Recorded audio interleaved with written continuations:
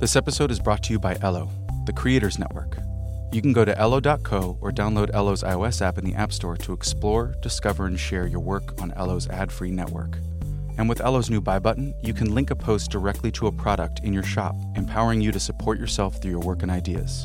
Ello, empowering creators around the world. As well as MailChimp, the easiest way to send email newsletters, connect with your audience, and grow your creative business.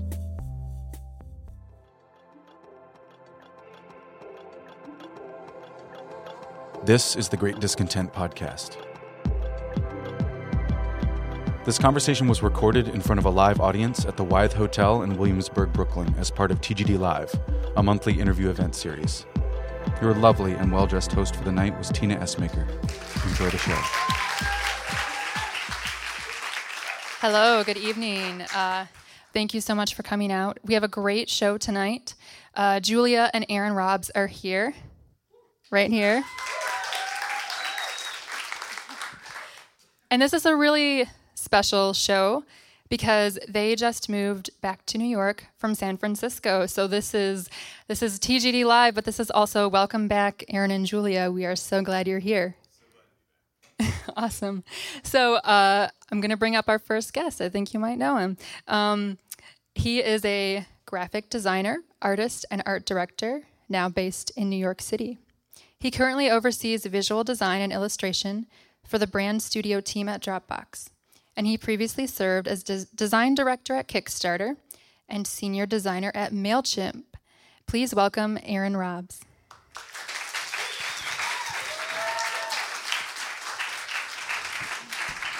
Thank you. Awesome. So good to have you guys back in the city. Oh, it's so good to be back. So when I was doing a little research for the show, as I do, I did a lot of Googling, and there's not a lot of information about you or Julia online. So I'm excited to learn more about you both tonight. Oh, yeah, I'm you ready to spill the secrets? Yeah, I guess so. I brought my journal. Okay, you brought it. You're going to read from the pages. So I want to start where I like to start with everyone, which is the beginning.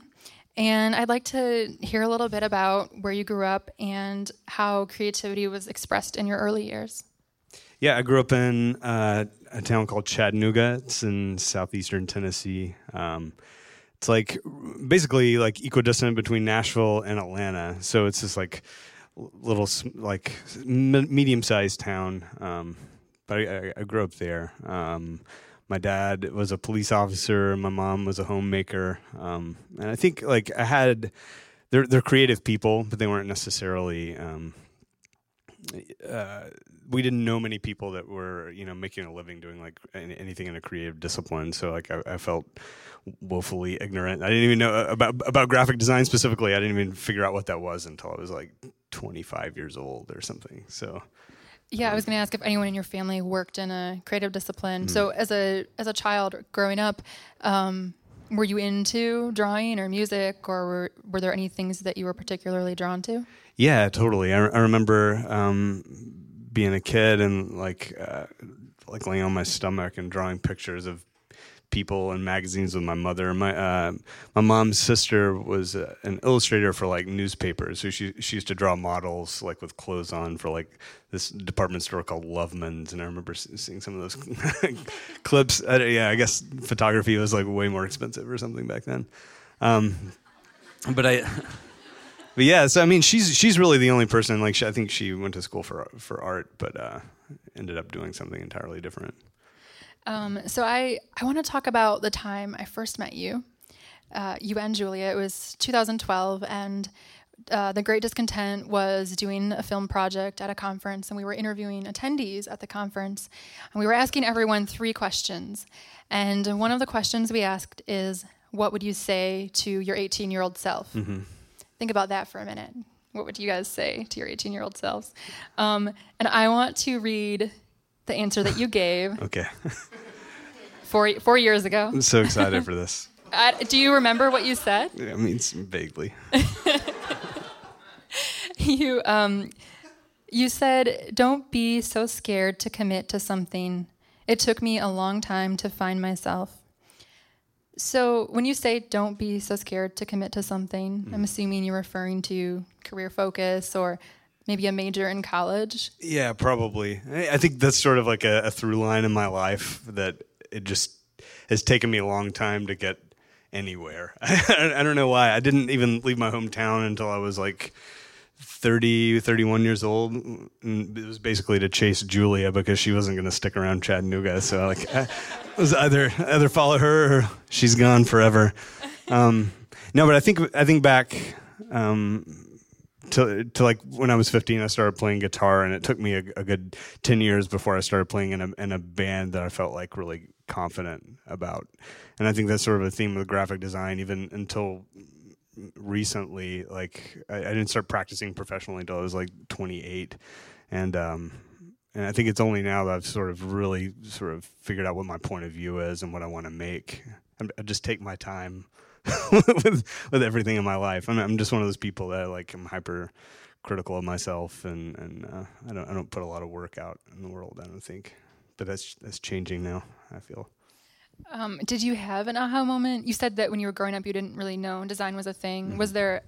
Did you study design in college, and was there a moment when you realized it was a thing, and it was a thing that you were into? Mm-hmm. Yeah, so I went to college right out of high school, and I changed my major like 4 times, from like marketing to English, secondary English. I wanted to be a teacher, and I just like was in marketing, and I couldn't pass statistics. I failed it twice, and then so I was like, well, I guess college isn't for me right now until I figure out what I want to do. So yeah, I think I was like mostly focused on music at that point in my life, and I needed to start making posters. I got into like doing that the most cliche way. I was like, oh, my band's got a show, I need to make a poster. And I had a friend who I knew did that kind of work, and he showed me how to use the pen tool, and I think that was my aha moment. And I was like, oh my God, you make money doing this? This is amazing. It's so fun. And you studied so you were in Tennessee still. Yep. You went to school there, mm-hmm. majored in design, Yep. graduated, Yep. and then you stayed in the area and got a job at a digital agency. Mm-hmm. Later you worked at MailChimp, who's partnering with us on the event tonight. Yeah, MailChimp. And then Kickstarter, and now Dropbox. So what were your first years out of school like? Right. I came out of school very ambitious. I had a lot to prove, and my first projects were like making real estate ads for like the local rag newspaper. So I think I got like, deflated pretty quickly, but I think that's a good thing. So it was like small agencies that were just sort of hustling up work in our hometown. It wasn't like anything on a larger scale than that. I think my second job in my hometown out of college, that's when I started getting a little bit more into like doing illustration work or logo work, or getting to do a little bit more conceptual things. But it wasn't really until MailChimp that I actually like felt trust and got to do the kind of work I wanted to do. What lessons or insights did you have in the first few years out of college? Is there anything that sticks with you that you still reference today?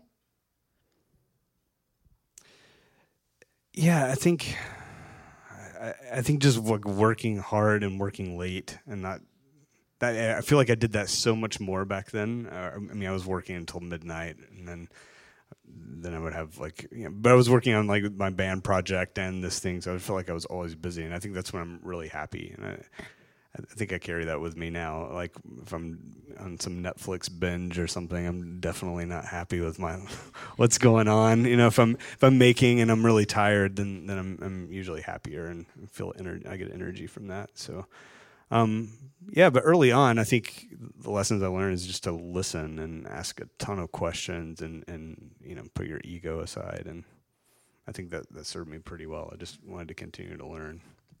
I think that's hard. You're so eager when you come out of school, right? You're like, I'm going to change the world with design, or whatever you do. You think I'm going to go out and be the very best in my field right away. And like you said, you said you were 30 when you left your hometown. Yeah. I was 30 when I left my hometown, and I didn't start doing work I truly loved until I was, 27 or 28. And it was kind of by accident. So, I graduated college too and thought like, I want to change the world. And I was working in a different field then. And it takes a lot of time.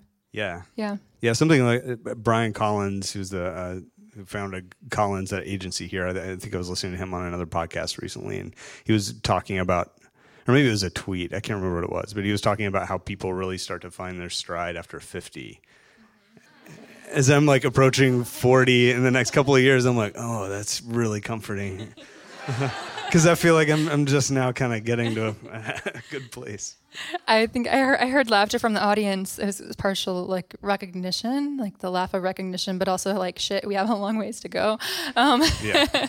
Yeah, no, I was talking, we recently did a show with Debbie Millman, and she talked about this idea that if you do have success very early on in your career, you have to sustain that for a really long time, right? Mm-hmm. So if you become very well known and quote unquote successful, whatever the hell that means, when you're 22, you have to sustain that until you retire. And so I think that when you can grow into your own at a really like natural pace and not expedite it, it's just, I don't know, it feels really good and it feels more sustainable. Yeah. And yeah, I'm 35 and I have nowhere to go but up. I know. Feels great. My face looks worse, but my brain keeps getting better. So you were just talking about how happy you are when you're making versus binging Netflix shows, which we all need to do from time to time, right? Stranger Things, anyone? And I want to talk about, I've noticed recently you just did a mural, a large scale mural at Dropbox's headquarters here in New York. And you have also been doing these like paper cut collages and, personal work. So, how does a tactile project like that, like this mural that you did, fulfill you creatively in a different way than? Yeah, I'm guessing that a lot of the work you're doing at Dropbox is on a screen. Yeah, all of it, almost entirely. Yeah, So I think when we moved back to New York, I had this sort of like.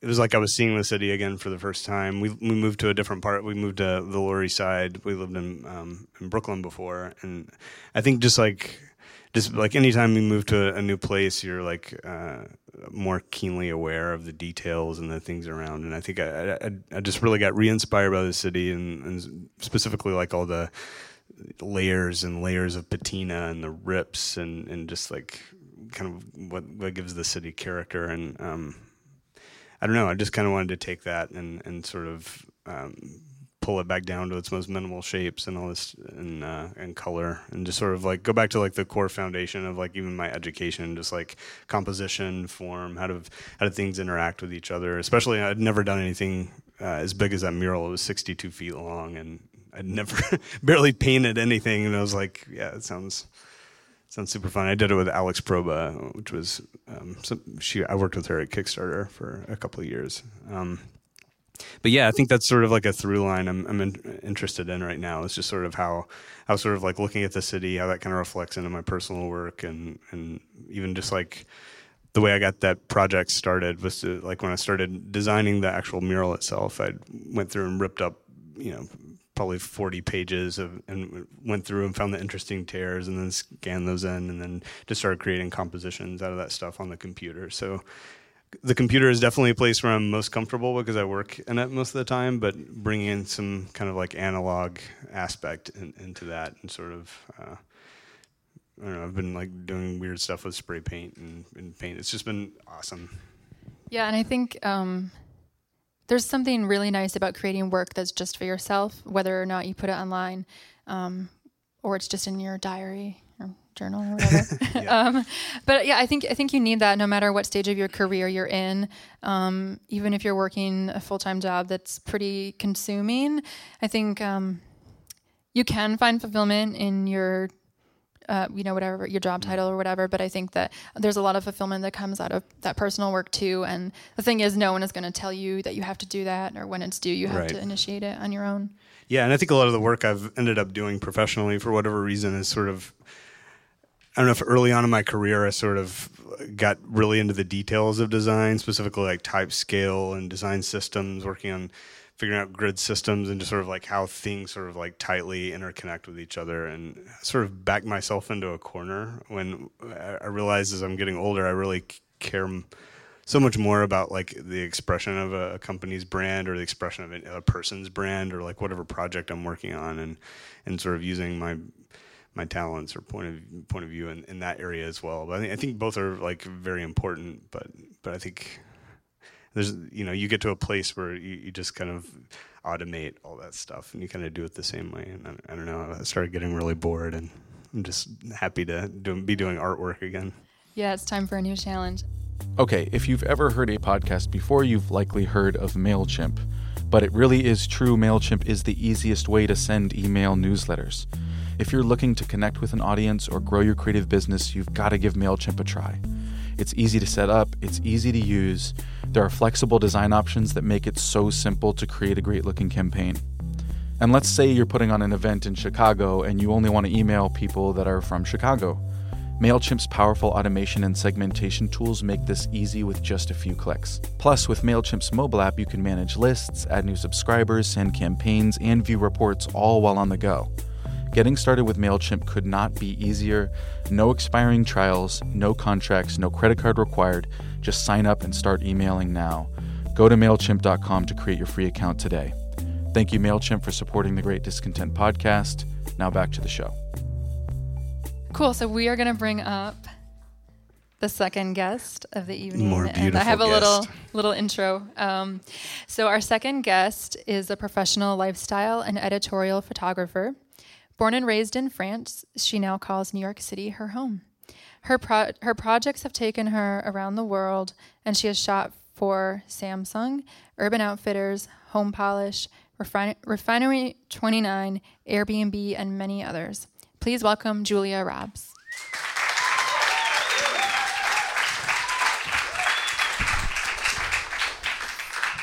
There she is. Hi. Okay, you two. Julia, you were born and raised in France. Mm-hmm. Yes. So how did your experiences there shape your beliefs about creativity? I was born and raised in France, and I'm one of 5 kids, so part of a really large family. But I feel like that didn't stop my parents from doing anything they wanted to do. So we traveled all around the world, and not necessarily that they had a ton of money to do so, but it was something they were passionate about, so they just kind of made it happen. So in that way, I feel like they really just opened these doors to be like, whatever you want to do, just kind of pursue it.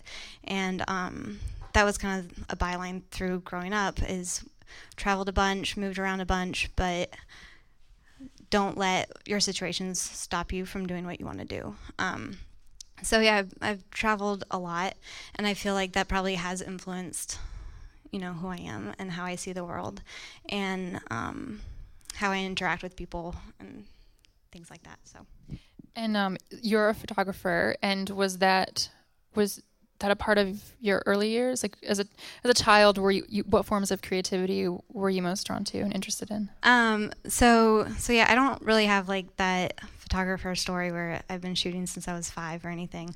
My undergrad is in international relations, and then I went to photography school after that. But I will say that my mom has just been shooting her whole life, and so much. Like our whole lives are very well documented. So in a way, photography has always been part of my upbringing, just because, people have like keys, wallet, cell phone. My mommy was keys, wallet, camera, since the 70s. In that way, photography has been. And then my dad was really into film photography for a little bit, but didn't really see it out. So no, I haven't been shooting forever, but it's always been around me. Yeah, and I want to bring up the film project again that we interviewed you and Aaron for, 2 minutes with TGD, because I want to revisit your answer from 4 years ago, which you just kind of touched on. Did I? I don't even remember a little what bit. It was. You touched on it a little bit. So you said you would tell your 18-year-old self, don't bother going to college because you're not going to use that degree. It's true. Yeah. Just do something for yourself, have fun, and don't try to graduate so quickly. So you just mentioned you went to college for international studies in Chicago. At what point did you decide to study photography? Yeah, so you just said, I guess I said, don't try to graduate so early, because I graduated when I was 20, and so I think I was trying to just get it out of the way, because I think I believe that if I started something, I needed to finish it, which is why I did. But what was the question again? Sorry. It was, at what point did you decide that photography was what you really wanted to focus on? So kind of towards the end of my college career, I was involved in some graphic design, and I'd always been very into fashion design, and that's another thing. My mom can basically sew anything, so I'd kind of grown up also making some pieces. But then, actually, Aaron, when we met, I moved away like 2 weeks after we met. But in those 2 weeks, he somehow managed to tell me about the school I ended up going to. And I just kind of on a whim was like, oh, I really like photography. And I've kind of been shooting my friends for the last year. I think it's fun and it's cool. So I went with photography. There's not really a good reason. I just kind of went with it. Yeah. And that was in Atlanta that you studied? Or I ended up going to Atlanta to study photography. Okay. And so you've been shooting now for it's 7 like 7 years? years. Okay. Mm-hmm. Oh, I just guessed that. Yeah. Based on research from the internet. What is something that you wished you'd known when you started shooting? It's a lot harder than it looks. It looks really glamorous. But it's just, and I think I know this now, everything just takes time. And like you said, if you get super famous when you're 22, you've got to keep that up. And your career is a marathon, it's not a sprint. So when you don't book the big jobs or you don't get hired immediately for things, that doesn't mean it's not going to happen. And there's enough out there to share too, because I think when you go to school with your friends and then you're like, oh, he got this magazine job, or she's assisting this amazing photographer, and why can't I do that? You just have to remember that there's a lot to go around, and hopefully everybody will have their turn. So yeah, I think it's challenging when you see, it's so challenging to compare yourself. We compare ourselves to others, and like all the time. I mean, especially in the age of the internet and social media, right? Like, how many people have ever looked at Instagram and been like, oh, this person is traveling to this place I want to go, or they got this really cool job. And yeah, you just have to put that out of your mind, because if you fall into the trap of comparing your path to someone else's, it's just you're gonna lose focus. And yeah, absolutely. And I think you also have to remember that like Instagram and Twitter and everything is just so polished and it's so beautiful. And hopefully people are living really beautiful lives, but there's a ton of work that goes behind it. Yeah, my living room does not look like well, it's the like stuff I see on Instagram. A tiny portion of your living room might, but like the rest does not. I mean, unless you're a teenager, I think that they used Instagram totally differently, right? Yeah, I don't know. They're like gamifying it. Yeah, they're like somebody's like post a selfie or something, and they're like, "Oh my god, I hate you," like that kind of thing, or like they're like follow for follow. I don't understand what. Yeah. What's going on? Teens are hard. I think we're too old, Aaron. I think that's clearly. What's going on. Julia, when did you we're talking about, this wasn't planned, but we're all kind of talking about how things just take a lot more time than you imagine that they're going to. So at what point did you feel confident in your shooting style? Honestly, I would say probably within the last year have I felt even comfortable enough to be in, you're out meeting new people and they're like, oh, what do you do? And it took me a long time to say I'm a photographer and actually feel like I can say that truthfully and not just like, oh, I mean, I kind of do photography, But I mean, for the first 4 years right after school, I was waitressing, like bartending. So, there's always a side job. It wasn't until we moved to New York that I made the clean cut of just trying to do photography.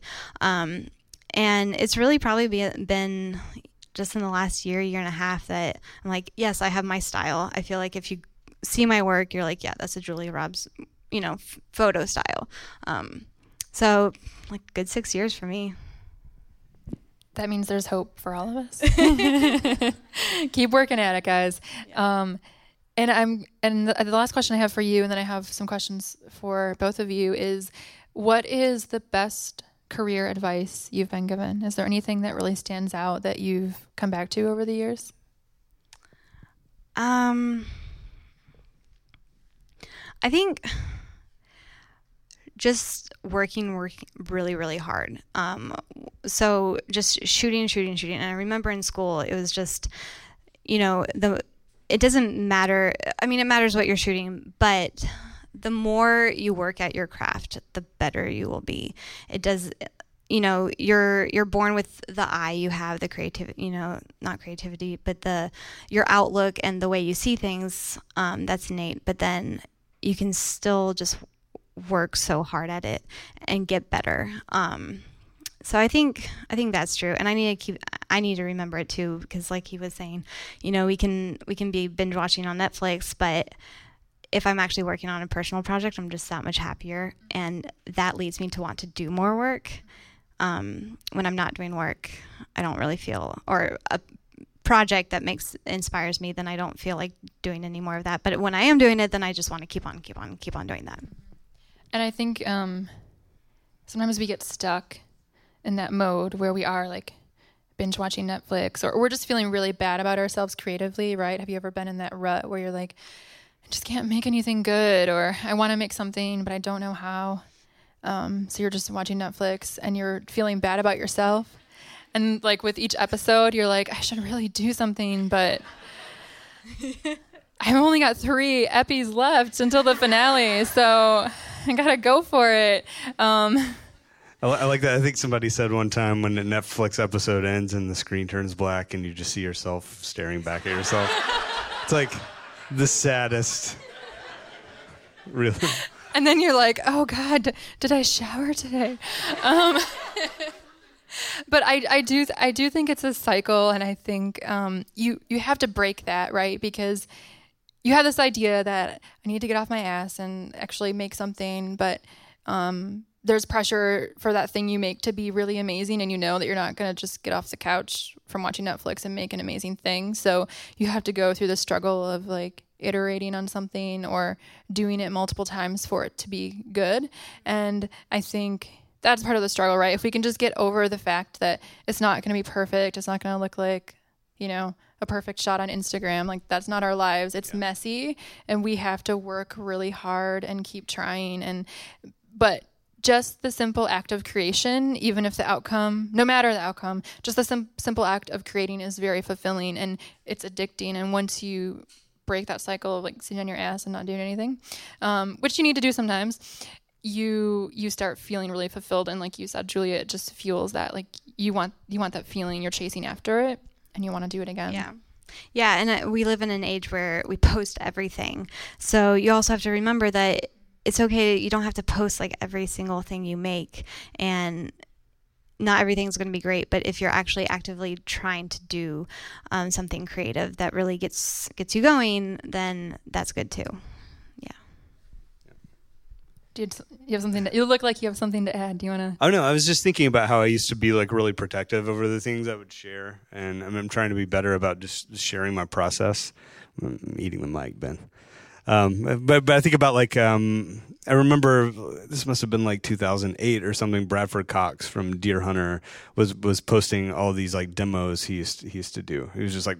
It's like tons of demos, mixtapes he was making, and they weren't like necessarily polished or mastered or like some kind of final song, but it was just, he was showing sketches and insight into his process. And I always really appreciated that as like, somebody who was at the time a little incapable of sharing any of that kind of work, or like prone to like overworking ideas until it's unrecognizable from that little spark of inspiration that sort of made the thing interesting in the first place. So,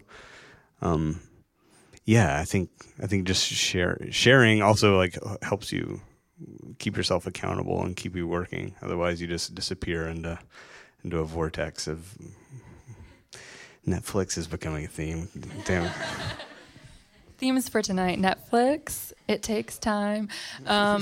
Yeah, and I think as an onlooker, I'm very interested. The people whose work I admire and follow, I'm very interested in seeing behind the scenes. Like, I don't just want to see the things that are polished. I want to see, like, it makes them human when I know that they've messed up too, or all of the work that they do doesn't just come out perfectly. Yeah, no, I totally agree. I mean, and it's interesting too, just like how you see something differently from somebody else. And I think, like, in terms of our, like, our whole life is a collaboration in some way, from, like, making dinner or making choices for what we're buying for the living room, or, like, she asks an opinion on a photograph, or vice versa. Like, it's all sort of an extension of the same conversation we're having all the time. But yeah, I don't know. Like, I'll just see something differently than you do, or, like, pick out a detail. I'm like, oh, well, that's cool. She's, like, holding her face in that particular way or something. I don't know. Yeah, it's always funny when I have Aaron, like, edit through the photos I've taken. He always picks different favorites from a shoot than I'll ever have, and I'll be like, really, you like that one? And so I always think it's always great to have that other eye to see what they see. Yeah, for sure. So yeah, and I want to get into this more, because you guys are partners in life, and you are creative partners, not in the sense that you work together at a day job or work together on one big project over time, but you've collaborated on some personal projects, and you have just started collaborating on your first official client project. So I want to talk about you as creative partners, but first I want to hear the story of how you met, because I don't know. So who wants to tell? I think Aaron looks like he wants to tell.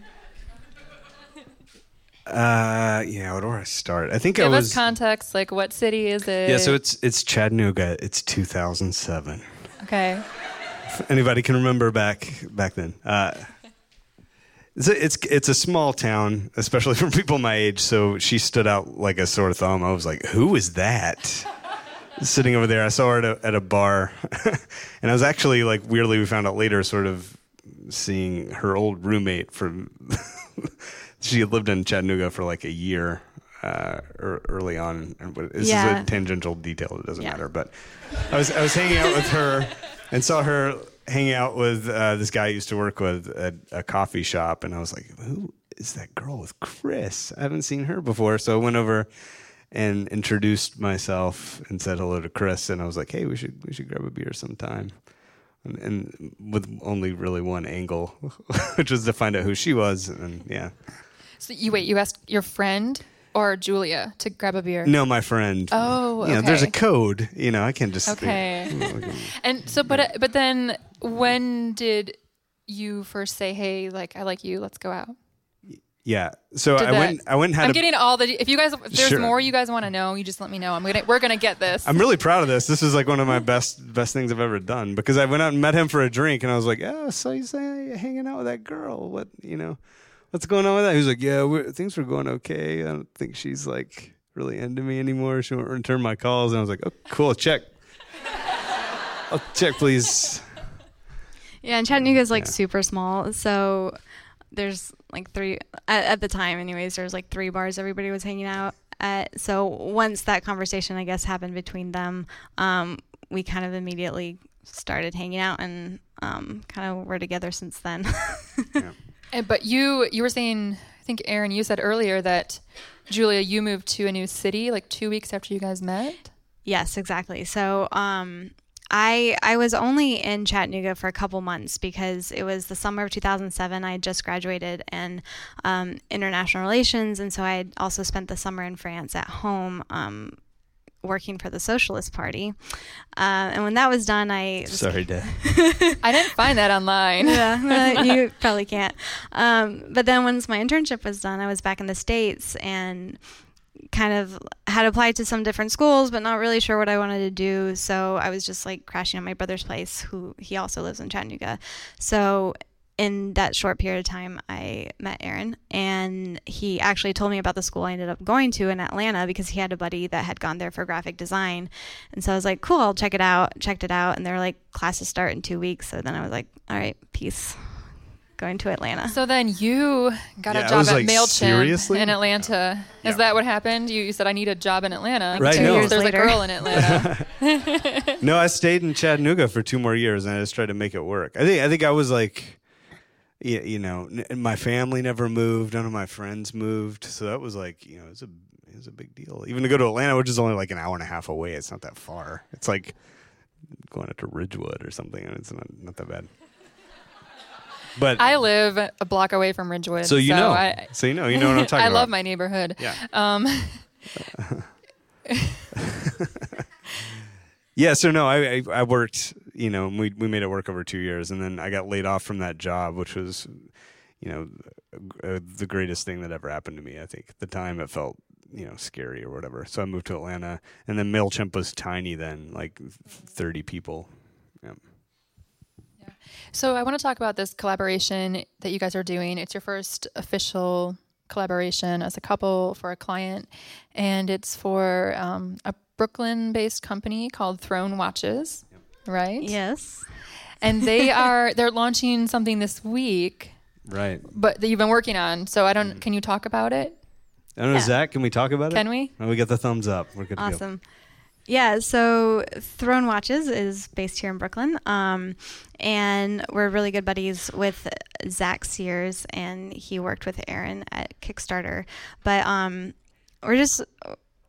so I feel like we have always collaborated from the day to day, and Aaron has always helped me on shoots, just being an extra hand or an extra pair of eyes, and he's always just been my biggest fan in a way, and always wants to be involved. So that's always been a part of it. But then I think we were just, both of us, kind of a little bit bored with the day-to-day work that we have to do. Things, you know, the things we post on Instagram are like, oh, that's fun and cool, but there's a lot of things we do that's like not super fun and cool.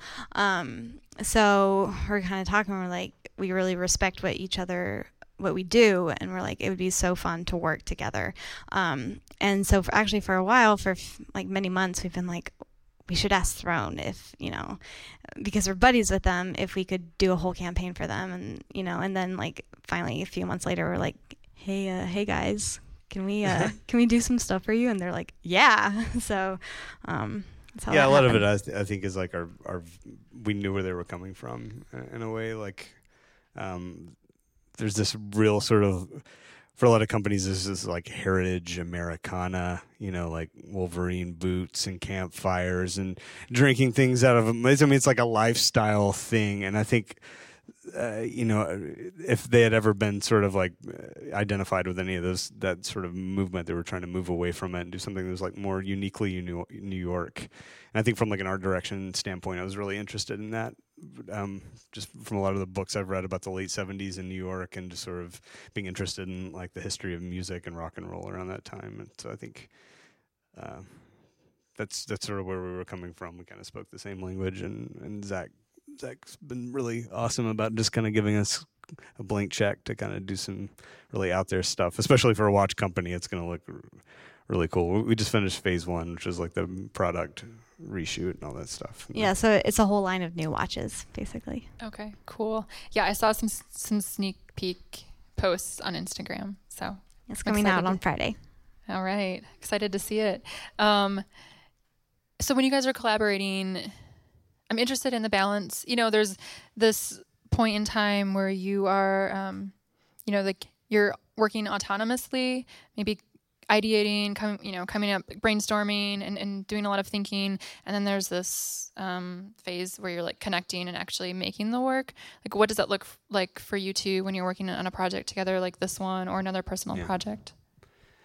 I mean, I think a lot of it is just sort of getting on the same page visually. So like we do the same thing as a lot of people do, is just kind of like work with a mood board and just like gather all these images we sort of think are inspiring and think sort of like represent the kind of angle we're trying to communicate with whatever company it is. And then I usually start sketching in a notebook, just like for this shoot, like specifically for like the product shots, I'll sketch out the watches and like the different sort of arrangements and all that stuff. But that never ends up doing anything more than becoming a talking point for the day of. don't think I recreate those sketches exactly, you know. But a lot of it's just like, what textures are we going to shoot on, like, and just sort of figuring out like the general art direction before we get in. Yeah, I feel like we both. I think he's a little bit stronger at concepting ideas, but we both do that first initial round of research, and I think first of all we started on the idea together, and then kind of went our separate ways and found materials that we were really inspired by, and then come back together. And we also shared like a Pinterest board, and both are pinning to it, and then being like, oh, I love this for this reason, that for another reason, and then once it actually comes to the shoot, then that's more my domain. So then I become, the photographer, and Aaron's more the stylist. And can't you tell? And more like being super nitpicky with, details and stuff, which he's much better at. And then the next phase is editing, and that's also my strong suit. So, but Aaron does help me with that too. So it is really a collaboration, because he's got things he's better at, and then things that I'm technically better at. So yeah, it's just a mutual respect for each other's strengths, Yeah, that's what I was going to ask, if you each kind of just naturally assume different roles, which with your skill sets. Absolutely, yeah. Do you find the dynamic, like being in a relationship and then working together with your partner? I don't know if anyone in this room works with their partner. Anyone? Does anyone know? Okay. No yeah, partners. A couple people. I do. There's a learning curve when, if you're working with a romantic partner or a very close friend, right? Has anyone ever gone into business with a friend? Or, you think it's going to be amazing, and sometimes it is, but it's very different working with someone on a project than just hanging out, having a couple beers, right? So what was that like for you the first time you officially worked together? Was it like, oh, this is so easy, we're so awesome? Or were there challenges? No, I mean, I think, we never had any aspirations in the beginning to sort of like, launch a little agency or do any of that stuff from like the beginning. But I would say early on, like even when you started school and I was just out of school, we were talking about your projects, you were talking about my projects or whatever I was working on. So like, it's always been just sort of a part of our dialogue with each other. It's just work is part of life. I don't know. Yeah. So at the beginning, like you said, like we kind of started our creative careers right when we met each other. And at that point, I think we were just so much at the beginning and young in our careers that it didn't really cross our minds to collaborate together, but we absolutely were still helping each other out in our projects. So in a way, we kind of always have been very fluid in our conversations about our projects. And I mean, sure, there are times still where you're like, well, don't talk to me that way. I'm your wife. Be nicer, that kind of thing. But, I don't want to make it sound like everything's rosy, but in a way, like, I think we really do respect what each other's strong suits are. And, he's so much better at getting original ideas than I am, but I'm a better photographer. So I mean, I often think about like how different it would be if she was a bad photographer. Like, could I do that? That would be so hard. Like if you were really bad at what you do, I don't think I would want to. I'd be like, no, yeah, I'm too busy to collaborate. I mean, it could go both ways. I'm working all the time. Thanks for being good. Yeah, I mean, same. You were. This felt necessary to, point that out. So, is there a little healthy competition? Do you think that you push each other to be better and do better? Like Aaron, even though you're not, Julie is the photographer, but what she's capable of, and if she does something, you're like, it could be better, or you're like, Aaron, that could be a lot better. Usually that. Yeah, that. Okay. No. No, it's just interesting. Like as a couple, right? You guys know each other so intimately, and you've watched each other's creative careers grow, like Julia said. So, I think I think it can go one of two ways, right? You can encourage and challenge each other, or you can sabotage each other. And what I mean by that is that, so Ryan and my husband and I started The Great Discontent like 5 years ago now as a side project. But for many years, we sabotaged each other. And what we did was I would come home from work and be really tired. And so I wanted to watch TV, Netflix. I don't think Netflix was a thing then, but it was like whatever was on TV. Let's go to Blockbuster and rent a movie. Yeah. and or he would have a long day and I would come home and think, I want to write or paint or just do something creative for myself. And then he'd be like, oh, let's just go out to dinner and whatever. So I think that you can get into habits or patterns. Have you guys ever gone through periods where you're in that pattern of not creating because the other person isn't, or you're kind of like, you're allowing the circumstances to kind of control your creative output?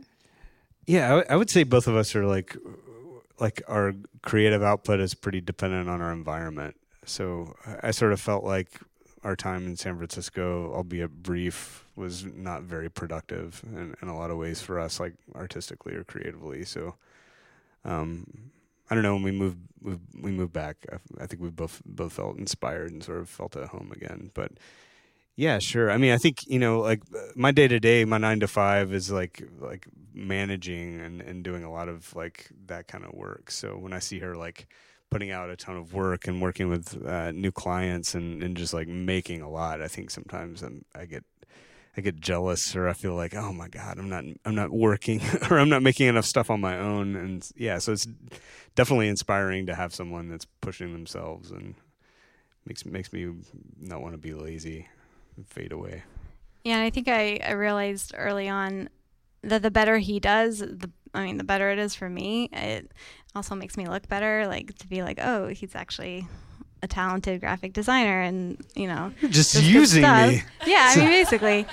So in that way, and I also know he's happier when he's able to do projects that he's proud of. So, I do try to be like, you should be doing your like shape study projects, or do something fun like that. But I think kind of like we were saying at the beginning, if we get stuck in this one mode of just not creating, it's so hard to get out of it. So as much as possible, but at the same token, it's a good thing to relax and to stop, and to recharge.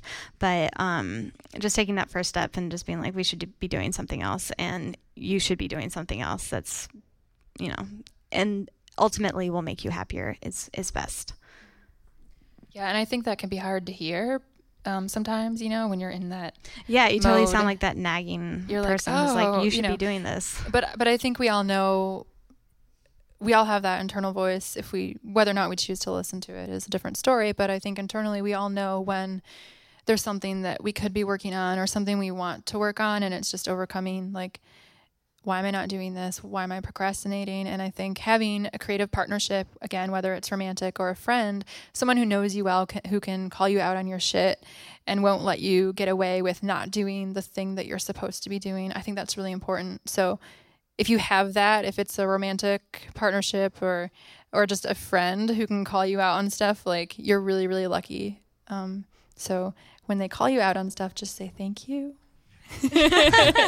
It's true. Try to say thank you. It's hard. Mm-hmm.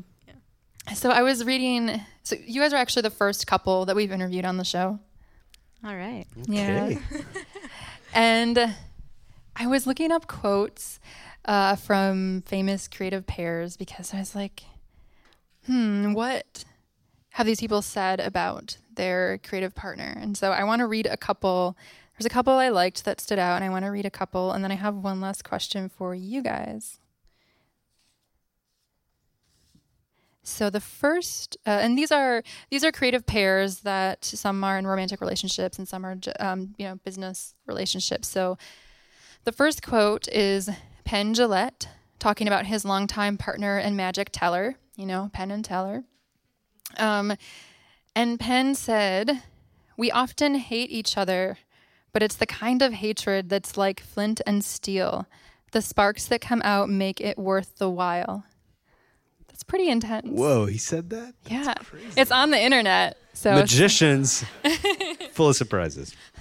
I'm dad jokes all the way down. No kids. Dad jokes. No kids.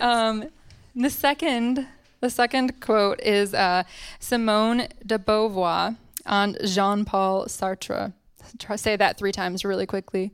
When we were together, we bent our wills so firmly to the requirements of this common task that even at the moment of parting, we still thought as one. That's pretty romantic. That's very sweet. Yeah. And the last one might be my favorite. It's Neil Brennan talking about working with his Chappelle Show co-creator, Dave Chappelle. And Neil said, "We've got it. Everyone just stay the fuck away."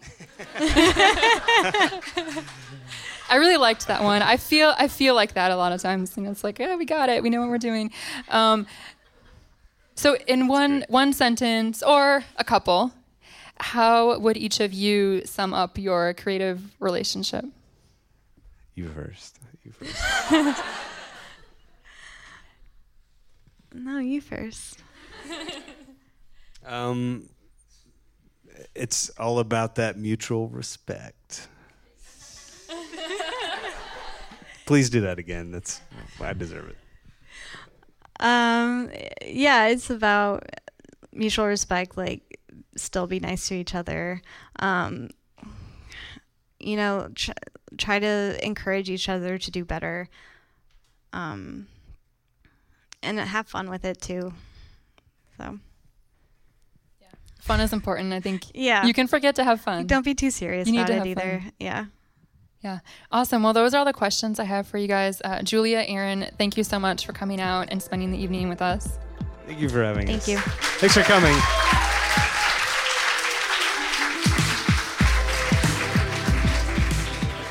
This episode was produced by The Great Discontent, Wayward Wild, and me, Benjamin Welch. I also did the ad music. The Great Discontent features conversations with today's artists, makers, and risk takers. You can learn more at thegreatdiscontent.com. You can subscribe to the show on iTunes or wherever you find your podcasts. If you enjoyed this episode, consider giving us a rating in iTunes. It really does help spread the word. Thanks so much for listening.